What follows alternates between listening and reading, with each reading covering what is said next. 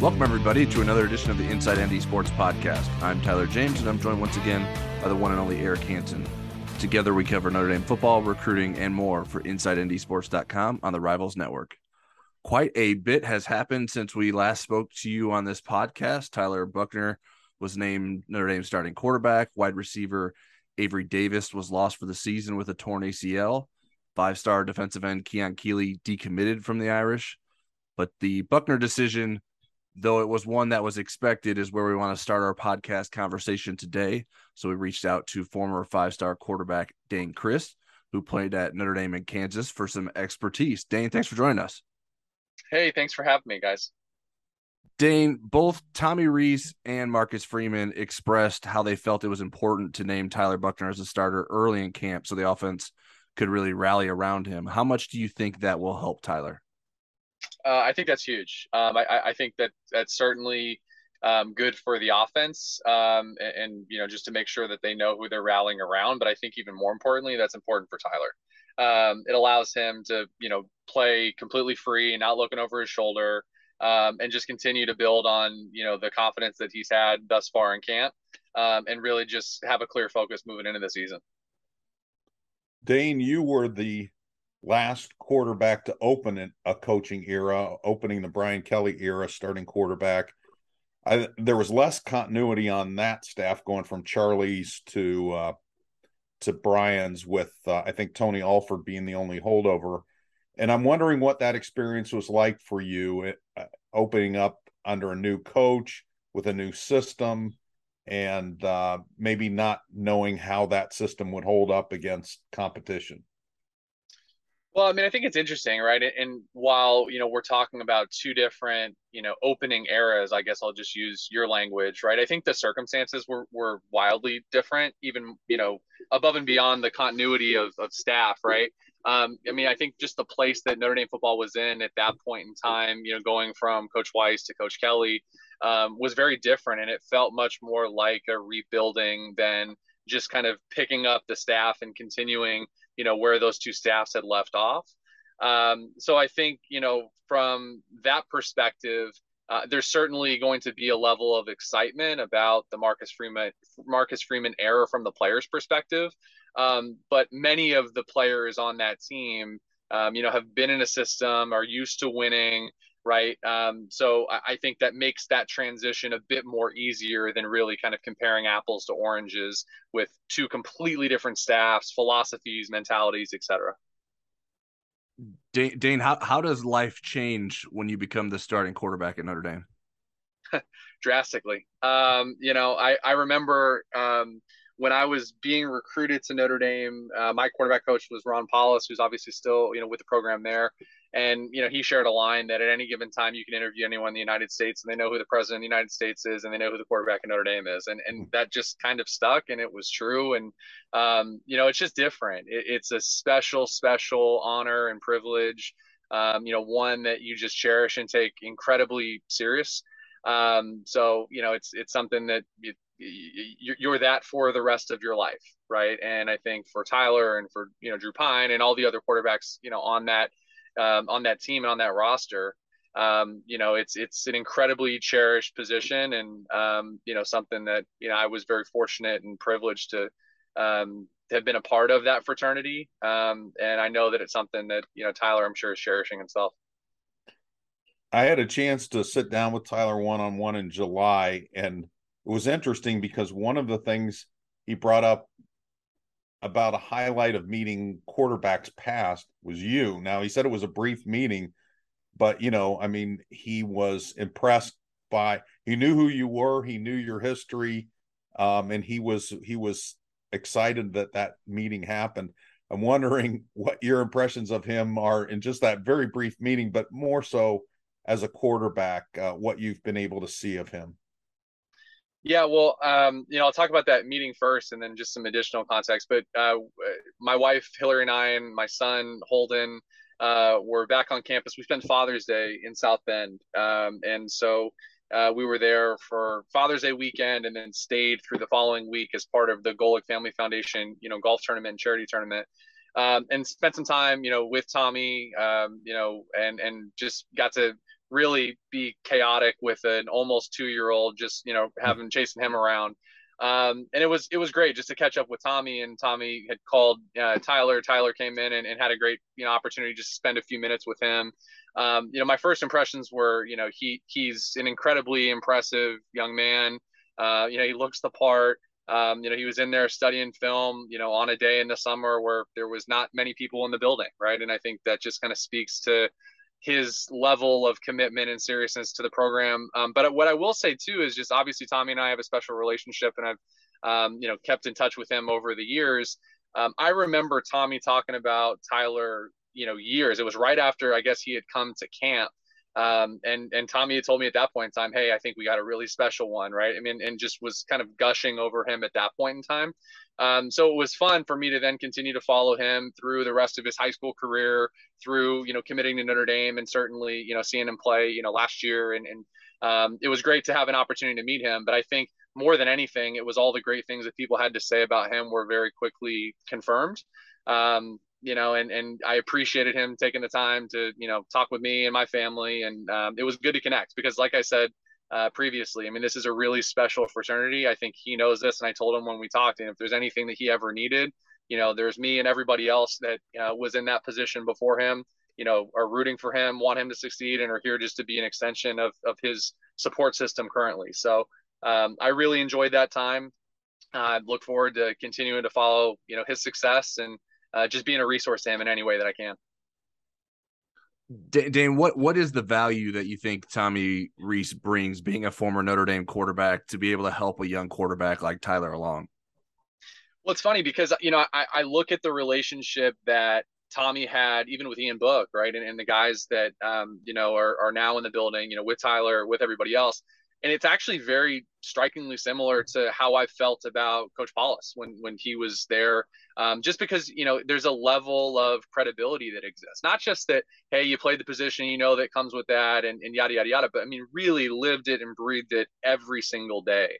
Know what it's like walking around campus, knows what it's like, being out in public, and some of those expectations and just things that you can do as in that position, and things that you can't do. So I think, certainly from an X's and O's standpoint, there's no one in college football better for Tyler to be learning from than Tommy, in my opinion. But just all the other stuff that, Tommy can opine on and offer context and perspective is just going to be huge for Tyler's development, not only as a player, but as a person and, young man. Right. So I think that that's all incredibly valuable. And, very fortunate for Tyler to have a guy like Tommy in that situation. I got a two-part question. My first part of it is, would you have liked to play in a Tommy Rees offense? Yeah, of course. He and I, it's funny, even just in the time that we spent together, on campus, and over the 4 year, or the 2 or 3 years that we overlapped, I can't remember. We were always talking about stuff, whether it was our system, outside system, we were always talking ball. So, I mean, he's, look, his pedigree, is Bill's son, certainly I'm joking and a bit tongue in cheek, but just to grow up in a household like that, his level of football sophistication and acumen and IQ is just so far ahead of most. It's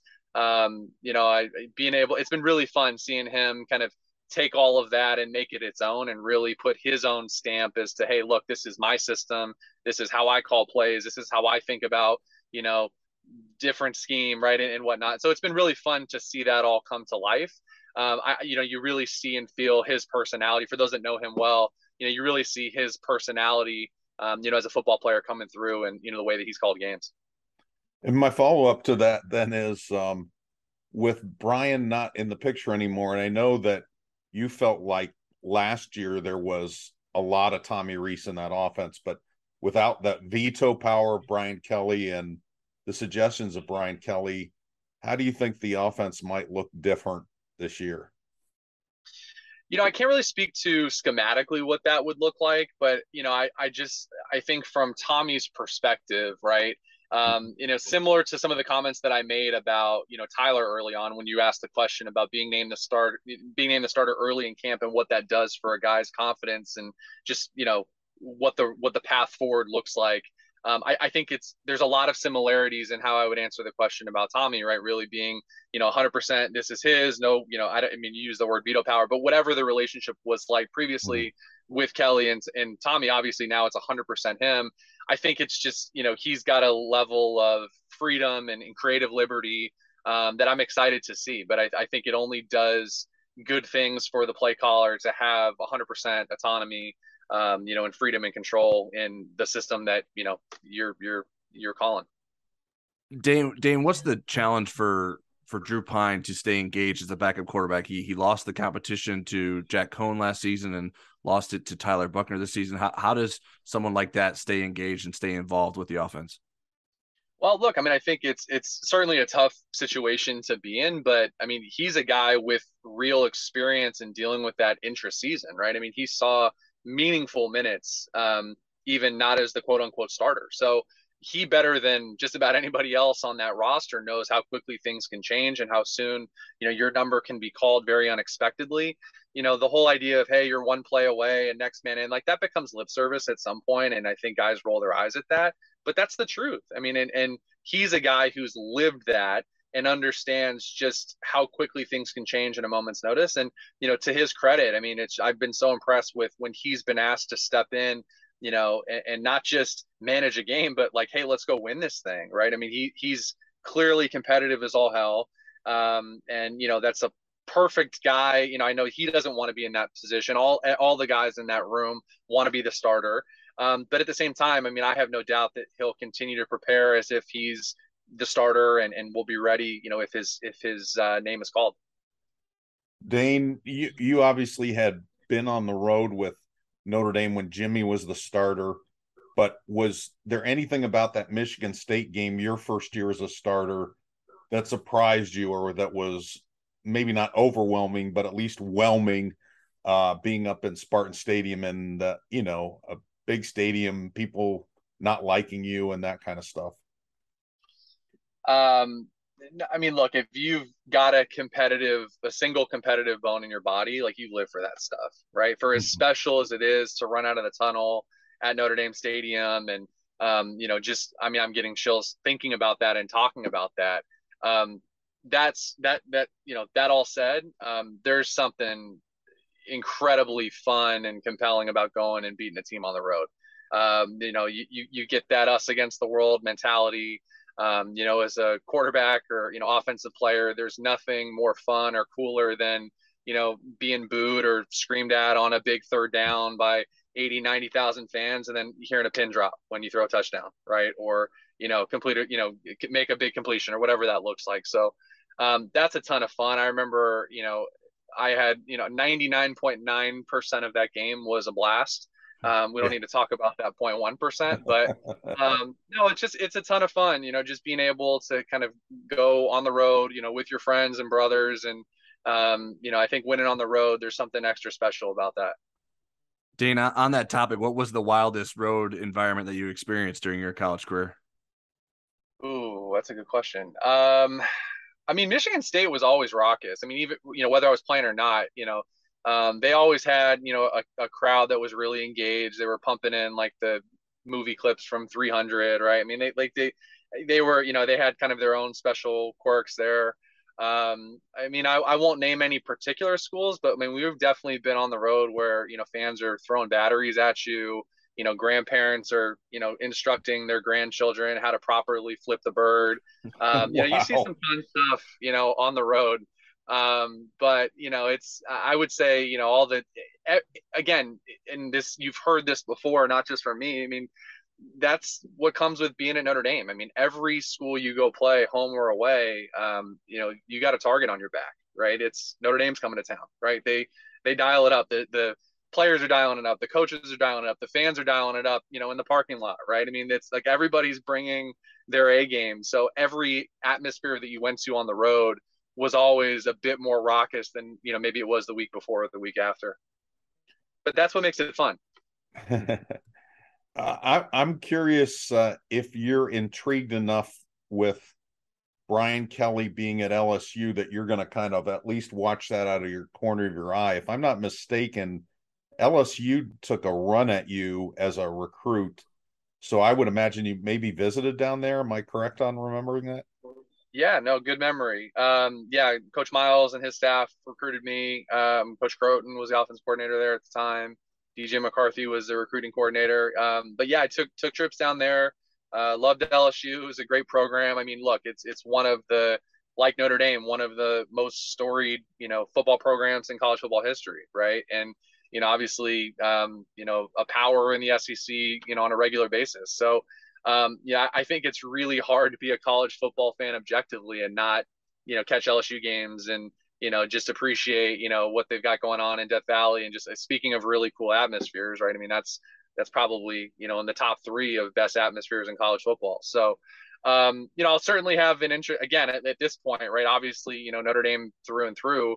But as an objective college football fan, I'm sure I'll be tuned in and interested to see, how LSU does this year. Dayne, one of the themes of the spring was Marcus Freeman really making an effort to connect with former Notre Dame football players and trying to get them back on campus. I'm curious, in what ways have you noticed that, and what do you feel like is the impact of something like that? Yeah, so that is definitely very much the case. And in just speaking, even with my teammates certainly, and guys above and below me, everyone's really felt that and appreciated that. Hunter Bivin, another former player, has really kind of spearheaded that from the football building side of things. But the level of engagement, you can tell it was a very intentional campaign, for lack of a better word there. I actually had the opportunity to spend just a couple minutes, with Coach Freeman as in the same trip that I was mentioning, meeting Tyler and spending some time with Tommy, and was really impressed with him. I mean, I'm a huge fan of his, but it was nice to be able to meet him in person. And, he spent some time, meeting my family and, playing with my son. And I think, made some comment about, are we recruiting a quarterback in the class of 2042 or something like that? And I told him, don't play around because we'll sign today if that's on the table. I've heard about middle schoolers being offered, but I don't know about 20-month-olds. So we'll happily push the envelope if that's allowed. But in all seriousness, I mean, it's just you can tell just the energy that he brings, as a former player, right? I think a lot of what he does administratively and just kind of as the CEO of the Notre Dame football program, you can see that a lot of it is influenced by his experiences as a former player. And I think as former players, we appreciate that. So, I'm certainly rooting for him. I hope that, he's has a wildly successful, season this year and for many, many years after that. But I was a big fan of his and have appreciated what he's done to keep former players engaged because, we all care and we, want to support the current guys and just want to be connected in ways that I know, quite frankly, many other schools are. So to see, that bridge being seeing that bridge, being closed a bit, that's really encouraging from my perspective. Well, I think Coach Freeman is encouraged that Holden is already 6 foot at 20 months old. So he's 99th percentile height and head size and weight. So I think he's going to have a frame. We'll just see what the rest that he's got to gamble on the rest of it. That sounds good. I wanted to talk to you a little bit about the recruiting angle, and I know that the dynamic is different because NIL is in play, but I remember vividly that 2008 class that you were a part of and how much, I guess the best way to say is glued, that you were such a leader in keeping that class together when Notre Dame on the field went 3-9 and you had Michael Floyd, Kyle Rudolph. I mean, all these big recruits in the class. What was that process like for you? And can you maybe relate it all to what Kean Keeley went through decommitting from Notre Dame and maybe what his experience might be like? Yeah, I mean, look, I think you alluded to it. Very different recruiting landscape now than what we experienced in 2000, really call it from 2006 to 2008. What I will say though, and I'm flattered that, on the comments that you made about me, but really that entire class, we knew we had something special. And I think what was real emblematic of that class in particular was that we all just genuinely liked each other, right? We genuinely connected. We were interested in how our teammates were doing on a Friday night, right, in football season in high school, right, and kind of sending encouraging texts and reaching out to guys when you saw that they had a great game. I mean, there was just a chemistry there that I thought was really, really special. Again, that class, as you'll recall, was coming off of a 3-9 season, right, the year before we got there. So, in some ways, I think that could be a deterrent, and to maybe players that had already committed and said, "Oh God, what have I gotten myself into?" I think our class was a very mature, special one, and the staff there at the time said, "Look, you see what's going on, right? Like, you have the ability to come make an immediate impact." And so I think everybody in that class really rose to the occasion and was excited by that, and just said, "Look, we have an opportunity to do something really special and really shape the trajectory and future of Notre Dame football." And we like to believe that we made a positive impact, years later reflecting on it. But I think that class, I mean, again, like, this is not just, hyperbole for sake of a good interview answer. I mean, I'm in a group text with 12 guys all in my class, and we've quite literally talked and communicated every single day since we graduated. Every single day. My wife Hillary wants to kill us sometimes because that's always going off, but literally every day for at least the last 10 years. So, I mean, I know that doesn't exist everywhere. I think some of it was, we all bought into, what the opportunity set was when we were coming in, but I also think we just were really fortunate to have really special individuals in that class. Now kind of shifting gears to, the recruiting landscape today and NIL. I mean, that's a landscape that I have to, I'll say hand up, I don't fully understand.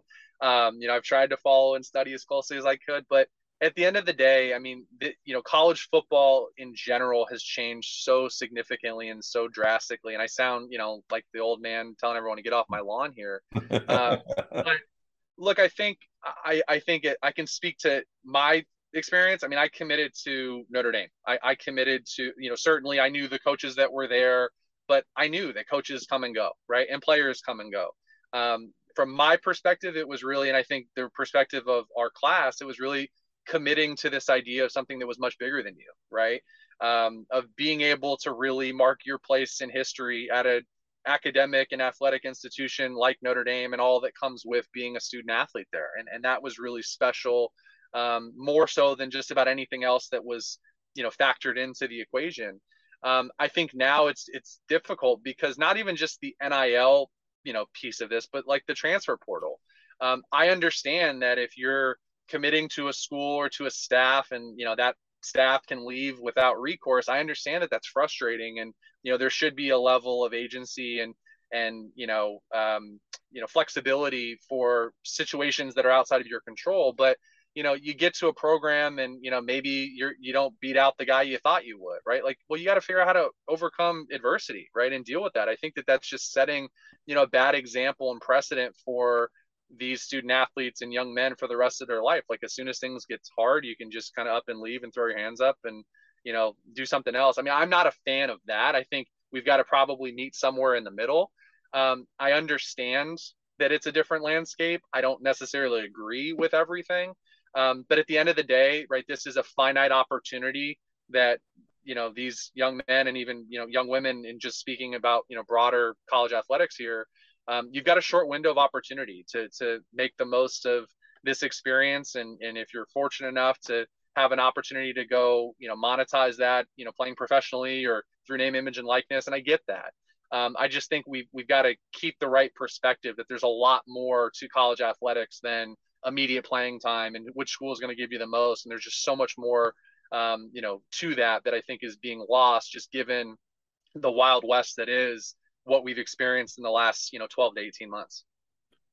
Dayne, you've mentioned your family a couple of times now. Can you catch us up on what's going on in your life personally and professionally? Sure. So my wife Hillary and I have a little boy, Holden, who will turn 2 in November. Hillary works for Marriott, but specifically oversees global brand marketing and strategy for the Ritz-Carlton hotels. So don't ask me for a friends and family code, Eric. But she, doing great professionally. I've been I'm a principal at Bernstein. We're a global investment management firm. I work in our LA office, and get to work with all sorts of very talented, successful business owners, athletes, entertainers, and other families, helping them think through, the investments that they're taking part in. So it's been great. We're very fortunate. We live in the South Bay, in the Manhattan Beach area, and just very fortunate and blessed to be where we are today.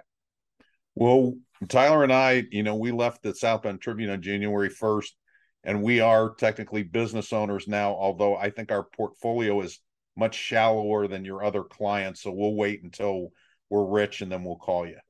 It's all relative, Eric. It's all relative. Dayne, we really appreciate you taking time to talk to us and catching up with us. It's been great. Anytime. Thanks for having me, and go Irish. All right, now it's time for questions. Our question segment is powered by Acre Pro Midwest Farm Group. When it comes to land sales, it pays to have experts in your corner. Acre Pro Midwest Farm Group are your local farmland specialists. With decades of experience in Indiana agriculture, no one knows the market better. Whether you're doing a 1031 exchange or simply buying and selling farmland, your local Acre Pro agent will walk the land with you and ensure the deal is done right. Visit acrepro.com or call 765-587-3185 and talk to your local land expert today. Again, 765-587-3185. You can submit questions to us on Twitter or the Insider Lounge message board before every podcast. I'm at TJamesND and Eric's at eHansenND. First question I have for us, Eric, is from Cheryl Russo at Cheryl R. Bunch of Numbers. What are the details of the Jarrett Patterson injury? And is Matt Balis the problem with all these injuries since he took over the strength program? So what we learned today from Coach Marcus Freeman after they had a full scrimmage in Notre Dame Stadium today, that earlier this week, Jarrett Patterson suffered a foot sprain. That's why we didn't see him during the media viewing window on Wednesday. So what's a foot sprain? It's a tear of ligaments in your foot, and there's different grades of those, whether it's a slight tear versus coming completely off the bone. This one is a fairly minor foot sprain. What has been recommended is 7 to 10 days of rest. And then his availability after that point will be based on pain tolerance. I guess the good news is Jarrett told Marcus Freeman that he feels pretty good today, but Marcus has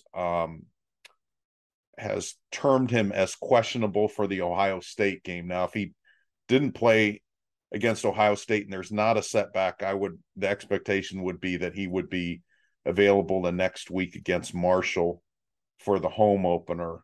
And we also know that Andrew Kristofic and Rocco Spindler are the two guys rotating in to be a possible replacement. And then the second question was, is Matt Balis the problem with all these injuries since he took over the strength program? Well, I think that's kind of natural for fans to ask. Is it the strength coach? Is it the cleats? Is it the playing surface? We get that a lot. And Marcus Freeman was asked about, if he saw common threads. I'll say this. I mean, Matt Balis, his knowledge of sports science and injury prevention is incredible. And Notre Dame has incredible resources. But we're talking about a really physical training camp, and we're talking about a really physical game. I think we'd have to do some research into how many of these injuries happen across football, but I don't know that Notre Dame at this point has an abnormal amount of them. It seems like it, but I definitely don't. I would not look at Matt Balis as the reason that there were these injuries. Maybe cleats or maybe the playing surface seems more viable, but I would also strike it up to what Marcus did, and that it's a very physical game, and Notre Dame is having a very physical training camp. Yeah, I mean, I get that people want to play the blame game a lot. I mean, I'm a Chicago White Sox fan, and just about every player on their team has missed some time this year. It's like, what are we doing? How does everyone seem to be getting hurt? But I don't know that it's I would say that the majority of injuries that happen, now I'm not a doctor, so this could be this could be totally made up, but I don't think a lot of them can be necessarily preventable. It's just sort of a product of sports, and certainly some are preventable. But I don't know that like a fracture would be, I don't know how you prevent that from happening. Well, I'll jump in there with Notre Dame sports technology. They can sense like a stress reaction happening, so they could back somebody off before it becomes an actual stress fracture. Or if they feel like there are muscle groups that are, or tendons or ligaments that are overly stressed, and this is more goes to a hamstring pull than it would a foot sprain or a foot break. So there are some technologies, and Notre Dame uses them. But yeah, I think breaks are just, and some people are just built different. I think Sean Crawford, has to go look at his great great grandmother and say, why did you not have better genes when it comes to knees?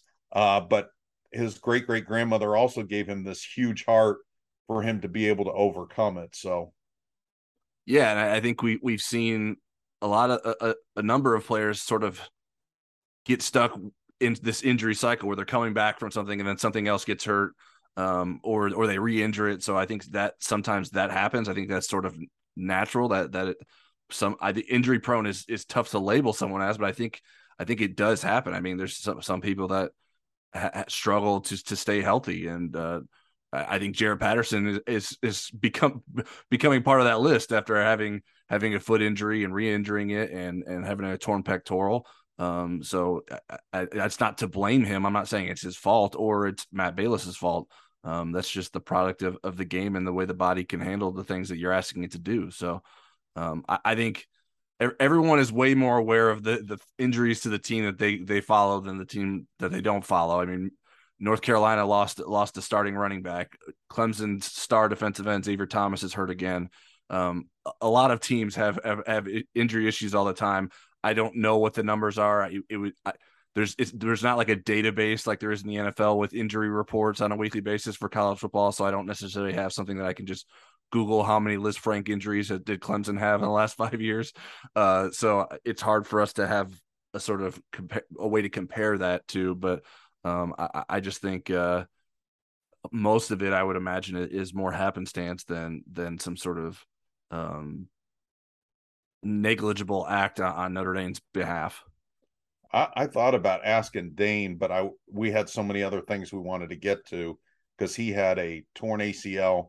Then I think it was a ruptured patella tendon in the other knee, and it was back-to-back years. But maybe that's for another day. All right. Next question is from at UND_Clancy. Thoughts on Patterson and the offensive line outlook if he's unable to go early in the season? Well, again, I think the prognosis is if there is missed time, it would be one game. But I asked Marcus about, who's next in line, and it looks like they're looking at a couple, and that would be Andrew Gustavic, who started a half a year at the very same left guard position last year, so he's familiar with it.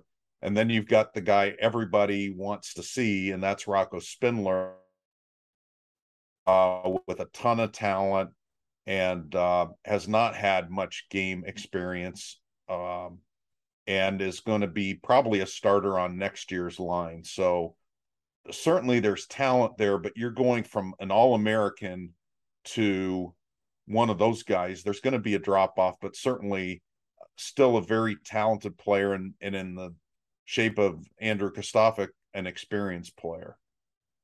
Yeah, I mean, I think the biggest impact, anticipating that Jaret Patterson comes back sooner rather than later, is just that this offensive line hasn't been able to be working together as a unit very long because Jaret was out in the spring. They settled on this alignment, and then Jaret has another injury that takes him out of the lineup. So I think it lessens the reps and practice that they get and the amount of chemistry that they can form working out there together as a team, and as a 5-man unit. So I think it makes it harder for the offensive line to reach its potential when the line has guys in and out of the lineup. But I think in the short term, if you need Andrew Kristofic to pinch hit for Jaret Patterson, I think the offensive line will be fine. I think Andrew did a fine job last season. I think he's sort of been the odd man out in that, because Josh Lugg is returning. There wasn't necessarily a spot in the starting lineup for him, and I think In most situations, he would have been a starter again this season. So I don't know that I've seen. I mean, the glimpses we get at practice are very limited. I haven't seen Rocco Spindler look like, okay, that guy's like on the cusp of breaking into the starting lineup yet. So I would be a little bit surprised if he were to beat out Andrew Kristofic for that starting spot if that ends up being the case and necessary. But Marcus Freeman did say that they're giving them both a shot in a competitive situation as it stands. Next question is from Irish Eye 12 on the Insider Lounge. Will Logan Diggs and Joe Wilkins Jr. play in Columbus on September 3rd? Joe Wilkins is trending that way, and because he's ahead of schedule. I wouldn't think that he had real heavy usage. You're talking about a guy that is just getting into normal football activities. When I've watched him in practice before, he stretches with his teammates and then he goes and runs sprints for a while, but now he's in the drills and so forth, but there's a lot of rust to knock off. Diggs, talked to him yesterday. He's raring to go. I'm a little surprised that they're giving his blue jersey back, meaning he is cleared for everything next week.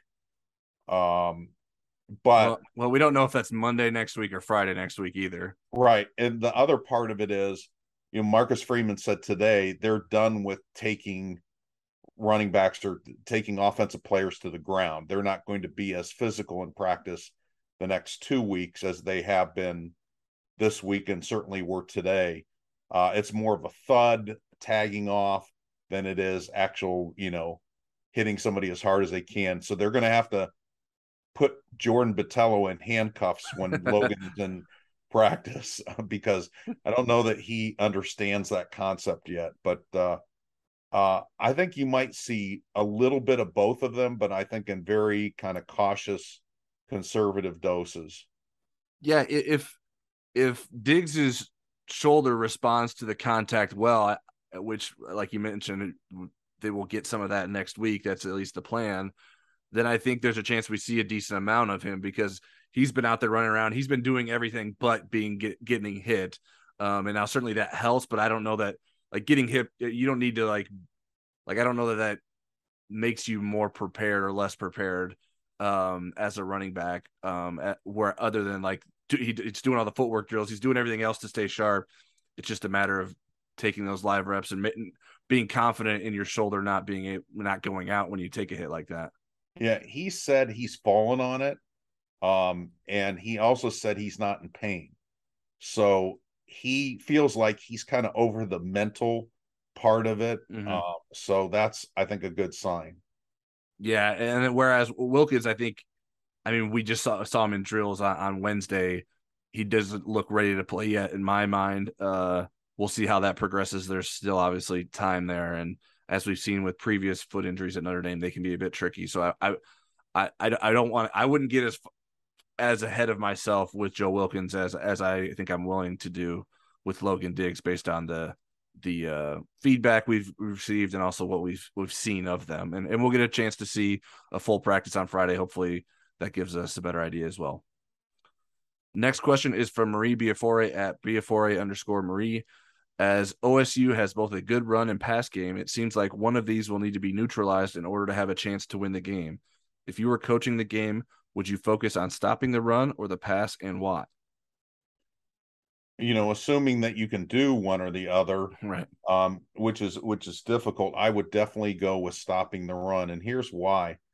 In the blueprints of beating Ohio State last year, and they lost to Oregon and they lost to Michigan, in each of those games, those teams stopped or at least severely mitigated the run. So Oregon held Ohio State to 128 rushing yards, still gave up 484 passing yards, held them under 30 points, and pulled the upset in Ohio Stadium. Michigan held Ohio State to 64 yards rushing, gave up 394 in the air. You look at some of the other games where there were scares. Nebraska held Ohio State way down in a game where they almost pulled an upset, 90 rushing yards. So you kind of see a common thread, and yet the other part of that in the Oregon and Michigan game was their own running games were far superior to Ohio State's. Oregon ran for 269, Michigan ran for 249, and Utah, who scored a lot of points, now they gave up a lot too, had 226. That was a 48-45 game. And Utah also did a good job of holding down Trayvon Henderson and the rest of those guys. So that is definitely my pick to go with stopping the run.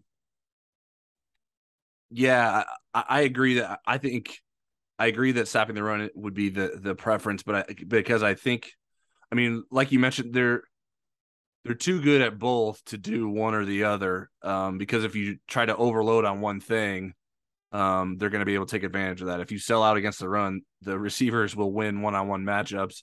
And if you put a bunch of DBs on the field because you don't think they're going to be able to run the ball, Trayvon Henderson could gain some serious yardage there. So I think it's sort of a mix of a both. I don't know that there's one right answer to that, but I do think you have a better chance of stopping Ohio State's running attack with extra DBs on the field than you would stopping the passing game with Notre Dame's base defense on the field. I don't know that Notre Dame has much of a chance of stopping Ohio State's passing attack with the base defense on the field. So I just think you're going to have to be prepared for Ohio State to pass, and then do your best to limit the rushing attack. Next question is from Jedi for Life at Sco Buffs.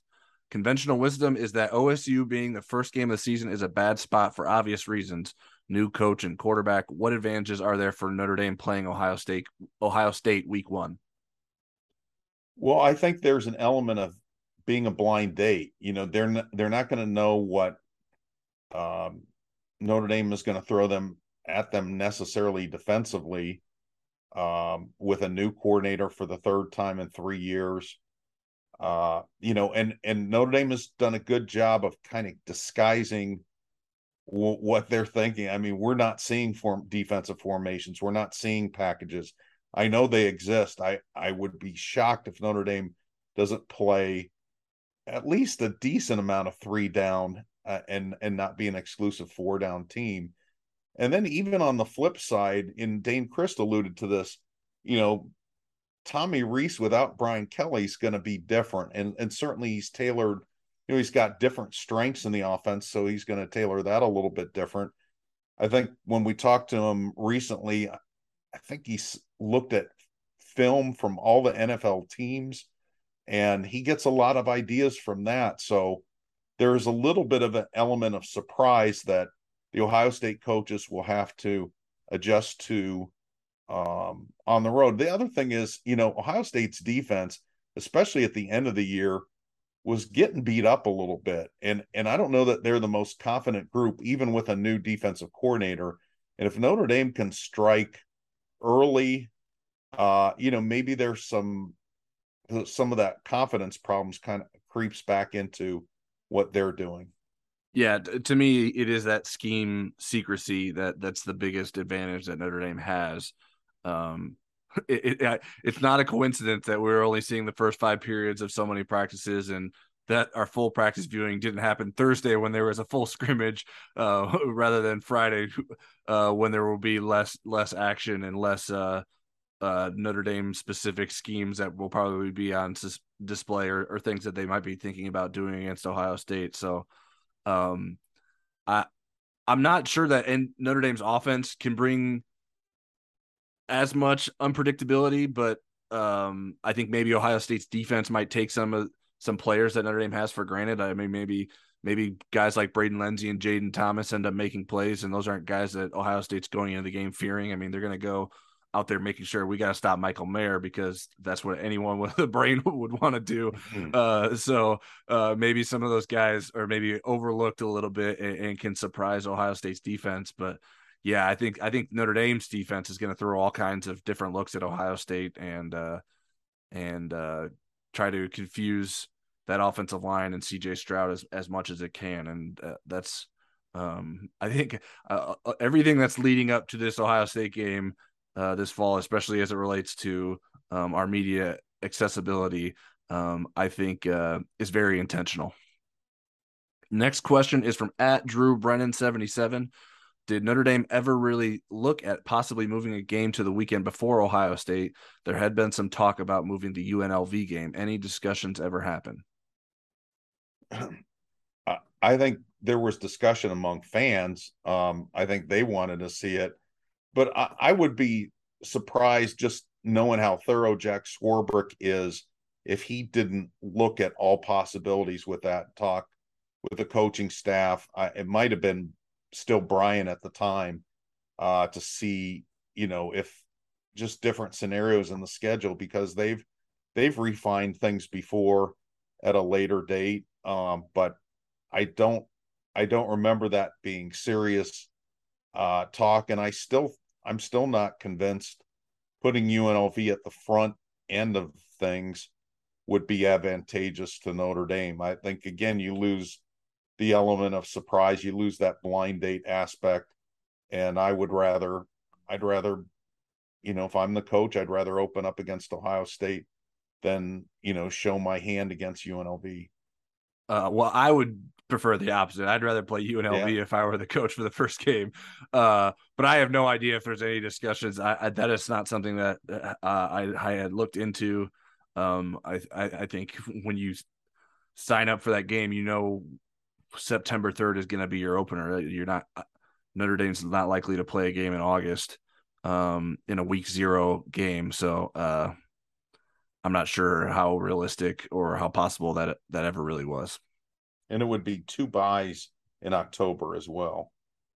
Yeah, and I'd be curious. I know people always have opinions on Notre Dame attendance and stuff like that. Which would it be beneficial to play a game in August when the weather's going to be good versus having another game in October when you're rolling dice maybe a little bit. I don't really know how the ticket office would respond to that. I don't know that a UNLV game, regardless of which week it's being played, is going to kind of move the needle very much. Next question is from Nathan Reynolds at Enforcers 2117. Is the offense running a whole new playbook since Brian Kelly is gone, and has Tommy Rees come up with his own playbook, or is it a mixture of both? I'm just thinking that if we end up playing LSU or a common opponent, then they are going to know our plays and signals. Well, I think that's the least of your worries, is having to, Notre Dame would have different signals if they played LSU. Brian Kelly would have a sense of what Tommy liked to do as a play caller and what he likes to do in an offense. And yet Tommy's always trying to evolve. And I think that's one of the reasons I asked Brian Kelly. I asked Dayne Crist that question kind of in a sideways way, was because I wanted to see what he thought, because I know that he's really smart in being able to see what are Tommy Rees concepts versus Brian Kelly concepts. I did a story with Dayne last year, and he was able to tell me what was Brian Kelly in the offense and what was Tommy Rees. So I really wanted to get his opinion. He's able to decipher that. But basically, Tommy Rees is going to, design his offense around his personnel more than anything. So I think it's less to do with Brian Kelly and his, driver's ed break that he had with Tommy, and more to do with, he has a really good offensive line this year, and he's going to use its strength in terms of building his offense. Yeah, in this hypothetical, I almost wonder if the advantage would be Brian Kelly's familiarity with the personnel and who is the most, like I was saying about like Ohio State, like maybe some guys that Ohio State isn't expecting to hurt them is able to hurt them. Maybe Brian Kelly would have a better sense for that. But yeah, they would change the signals for sure if that was the case. They change them all the time throughout the season if there are ever any concerns about that. I think Tommy Rees certainly had plenty of say into what the offense ran previously, so it's not completely new. And there will obviously be new wrinkles depending on the personnel. But I don't think Tommy Rees is necessarily reinventing the spread offense either. So,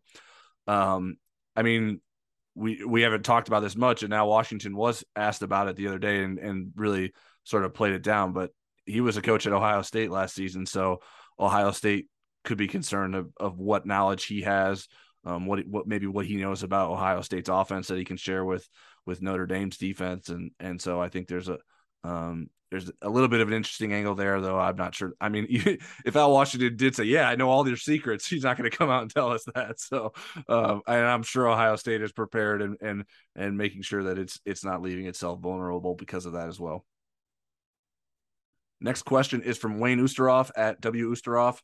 We know this team has enough talent to win at least 9 games this season. What makes you confident that this staff can come together and coach this team to 10 wins or better?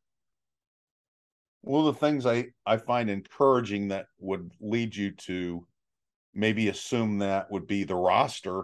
I mean, you have not only a deep roster, now you have some inexperience in places.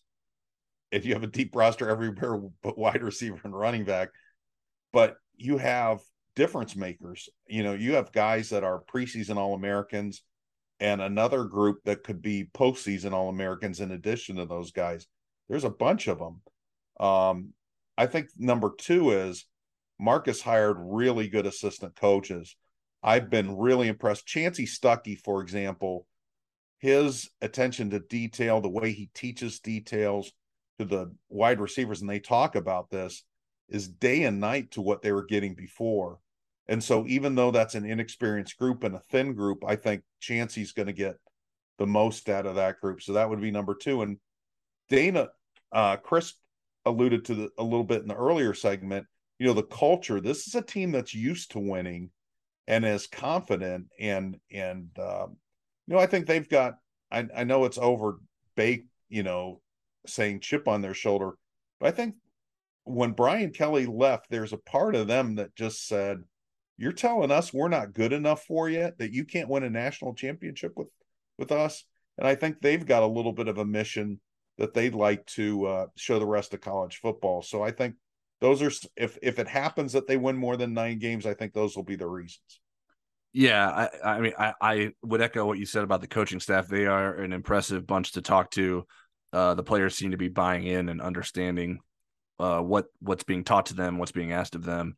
I mean, to me, I think the biggest thing that would limit Notre Dame's ability to win 10 games would be if the passing game doesn't come together. Obviously, the concerns about the wide receivers are well documented. Tyler Buchner's inexperienced, so that's the biggest question mark going into the season, and it certainly hasn't been answered. I don't know that there would have been anything that we could have seen in this camp that would have answered that. It needs to be game tested, and certainly will be game tested week 1 against Ohio State. I do like the fact that sort of the bigger games, I think the tougher opponents are sort of spread out. You play Ohio State at the start of the season, then you don't play BYU till a month later.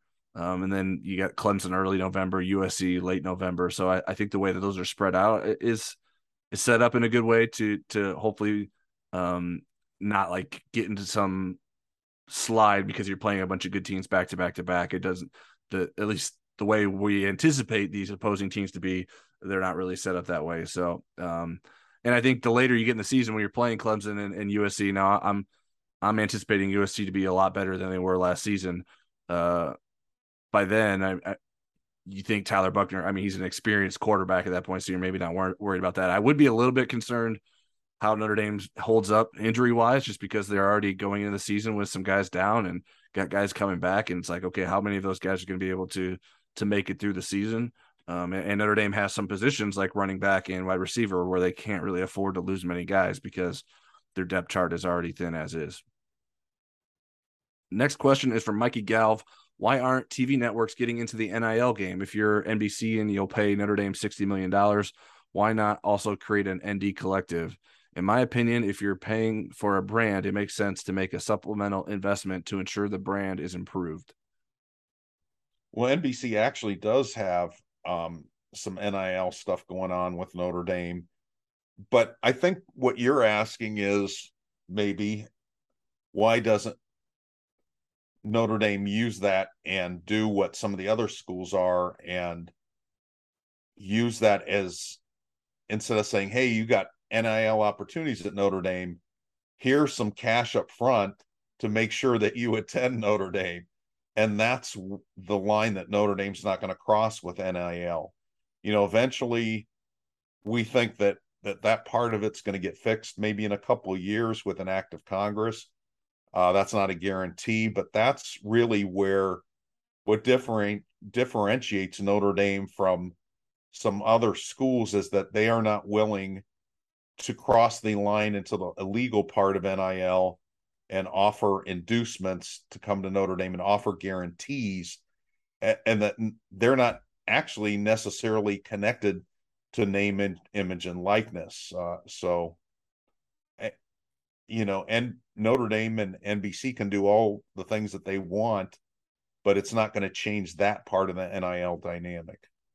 Yeah, I would just add in terms of the NIL stuff, if we're waiting for an act of Congress, we might be waiting a while. I think waiting for an act of Congress is part of the reason we're in the situation where there's not a lot of rules and there's not a lot of guidelines, because I think people just thought that, well, someone else will figure this out. We need the government to figure this out for us, and that never really happened. So that's why we're in this situation. But yeah, like you mentioned, NBC does have an NIL program at Notre Dame. Also, Vanderbilt and Temple were the two other schools. I'm not exactly sure what the connection to those schools are, but I imagine there's some sort of connection with people that work in for NBC or something, and having attended those schools or something like that. I don't really know, but I'm not exactly sure what it looks like. My guess is some players might be promoting the broadcast on social media in some way. I can't imagine it's a massive investment. I don't know that Notre Dame's going to get kids to come to Notre Dame because NBC is going to be paying you a little bit of money once you get here. So, but NBC is also in the Big Ten game now, officially as of today, Thursday. So, it seems like NBC has gone out of its way to not be seen as Notre Dame propaganda. So I can't imagine that they would want to be lining the pockets of Notre Dame athletes too much, because I think that could at least in their mind be maybe a negative, or prompt some negative backlash. Next question is from Rockney93 on the Insider Lounge. Was there ever any explanation given for the departure of the sports psychologist Amber Selking, who worked with the team? Will she be replaced? I think I surprised Marcus early on with that question, and I got one of the few word salads that we've gotten from him. And just poking around, I haven't really gotten a definitive reason why, other than the players really like this. Amber worked with Notre Dame from the summer of 2017 on, so before the 2017 season. So it coincided with this really good run that Notre Dame has had for 5 years. And what I had heard is that not all the assistants were on board with this, given the fact that there's been quite a turnover in assistants as well. I'm scratching my head a little bit. Maybe they will do this on a smaller scale. Every assistant, Brian Kelly was involved. There were team meetings around this. The players had her as a resource. Maybe they'll do this on a smaller scale, but I don't believe, she's whoever they replace her with or bring her back will be on the sidelines quite as involved as when Brian Kelly was the coach. Yeah, I remember you asking that question and thinking, wow, Marcus did not know that was coming, and I don't know that he knew how to answer that. So, and it was definitely a fair question. He spoke in very general terms without specifics, so I don't really have a good answer for it. It hasn't really been something I've spent a lot of time trying to find an answer for. I don't know. I mean, it would be an assumption for me to guess, but I think like Marcus Freeman is very invested in the players and what they're thinking and sort of setting a mindset. So I don't know if maybe they feel like, well, we're doing that as coaches. What do we need someone else to do that for them? I don't really know. I mean, that's probably putting too much into their perspective that we don't know why they've done that. So it's just something that hasn't continued, and maybe we should ask around to see if what the alternative is to sort of supplement that void.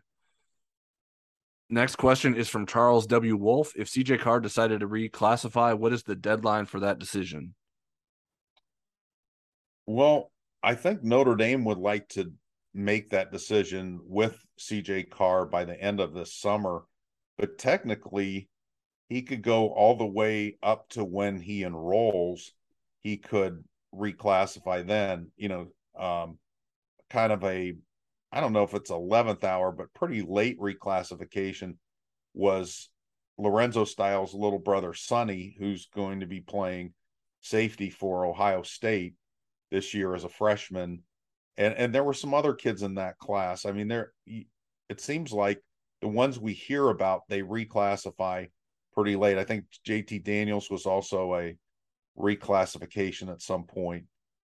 So they have some flexibility there, but in terms of filling in and doing the recruiting, I think it makes it easier for Notre Dame if they kind of have made their mind about which class he's in by the end of the summer. What do you think, Tyler? Yeah, I mean, first, in theory, I think he could reclassify anytime next spring, so long as he graduates and gets through admissions and is accepted into the school before June. I mean, look at Jabron Payne. He didn't reclassify, but he didn't decide he was coming to Notre Dame until April of this year. So then he has to get admitted into Notre Dame and all the same things that CJ Carr would have to do to become a freshman next year. So I don't think that the process of getting into Notre Dame would be that different. Now, obviously, CJ Carr would have to have done the work to get to a point to be able to do that. And my understanding is that Carr wouldn't need to take on a great workload in high school to be able to reach that point. But I think in theory what you're saying makes sense. But what I have heard is if this were to happen, it wouldn't happen until the end. It wouldn't happen until around potentially December if Notre Dame has struck out at quarterback and then he decides he's willing to jump in the 2023 class. I don't think I know it doesn't seem like it's something that's going to happen. Like Notre Dame is actively pursuing 2023 quarterbacks. And I think that is the preferred model or the preferred option in terms of how both Notre Dame and CJ feel about this currently. That certainly could change as Notre Dame continues to go throughout this process. And if they continue to be stuck without a quarterback in the 2023 class, then I think it could become more of an imperative to revisit it and say, hey, CJ, are you sure you don't want to reclassify? We could really use you in this 2023 class. Next question is from @1footdown. What is the most overrated item listed below? Raising Cane's, Portillo's, Paul Feinbaum, Under Armour, and Utah. Why is Portillo's on that list? Josh, he was slandering Portillo's after I called him out about it. He said it was soggy bread. Well, then don't get the wet Italian beef. Get the dry Italian beef. I think it's amazing. To me, this is really easy. It would be Paul Feinbaum. There's certain things in life I don't understand their popularity. That would be number one. His opinion seemed to go whichever way the wind is blowing. I think he was talking about what a good job the other day Brian Kelly was going to do at LSU. And I can remember when he called Brian Kelly a despicable human being. So I've never gone for his shtick. I don't have a lot of respect for him, and I've never gone on his show, although I've been asked. I don't think he has integrity. And number two would be Cane's. I took my grandkids there. Unless you're in love with the Cane sauce, there's not a lot of variety there. And I think you can get, chicken anywhere that's pretty good, or a lot of places it's every bit as good as Cane's. So I don't understand why there's people will wait in a drive-through line for half an hour to get it. But Carter Carl's was one of them. Maybe I should ask him. Yeah, I had a feeling you would say that about Cane's because we've discussed it previously. I would tend to agree that it's overrated if you don't use the sauce, but to me, like not using the sauce is like ordering buffalo wings and not having buffalo sauce on them. Like you need the Cane sauce to have the Cane's chicken tenders. I don't. My question would Under Armour's inclusion on the list I'm not sure who overrates Under Armour. When Utah's inclusion, I assumed he meant the college football program and not the state in general. Well, they are ranked in the top 10. That was my assumption that he was ranked. I would rank Utah in the top 10 as well. Yeah, I like Utah's football program and Kyle Whittingham as a coach. Portillo's is great. I will not accept any slander of Portillo's. So that left me with Paul Feinbaum, and it makes me feel a little bit better that you came out so strongly as him being the most overrated on this list. I don't know that I've ever listened to more than 10 minutes of Paul Feinbaum, so I guess my opinion would be more out of ignorance than sort of like disagreement in any way. My understanding is like his show was popular because of the callers, right? Like I thought. Correct.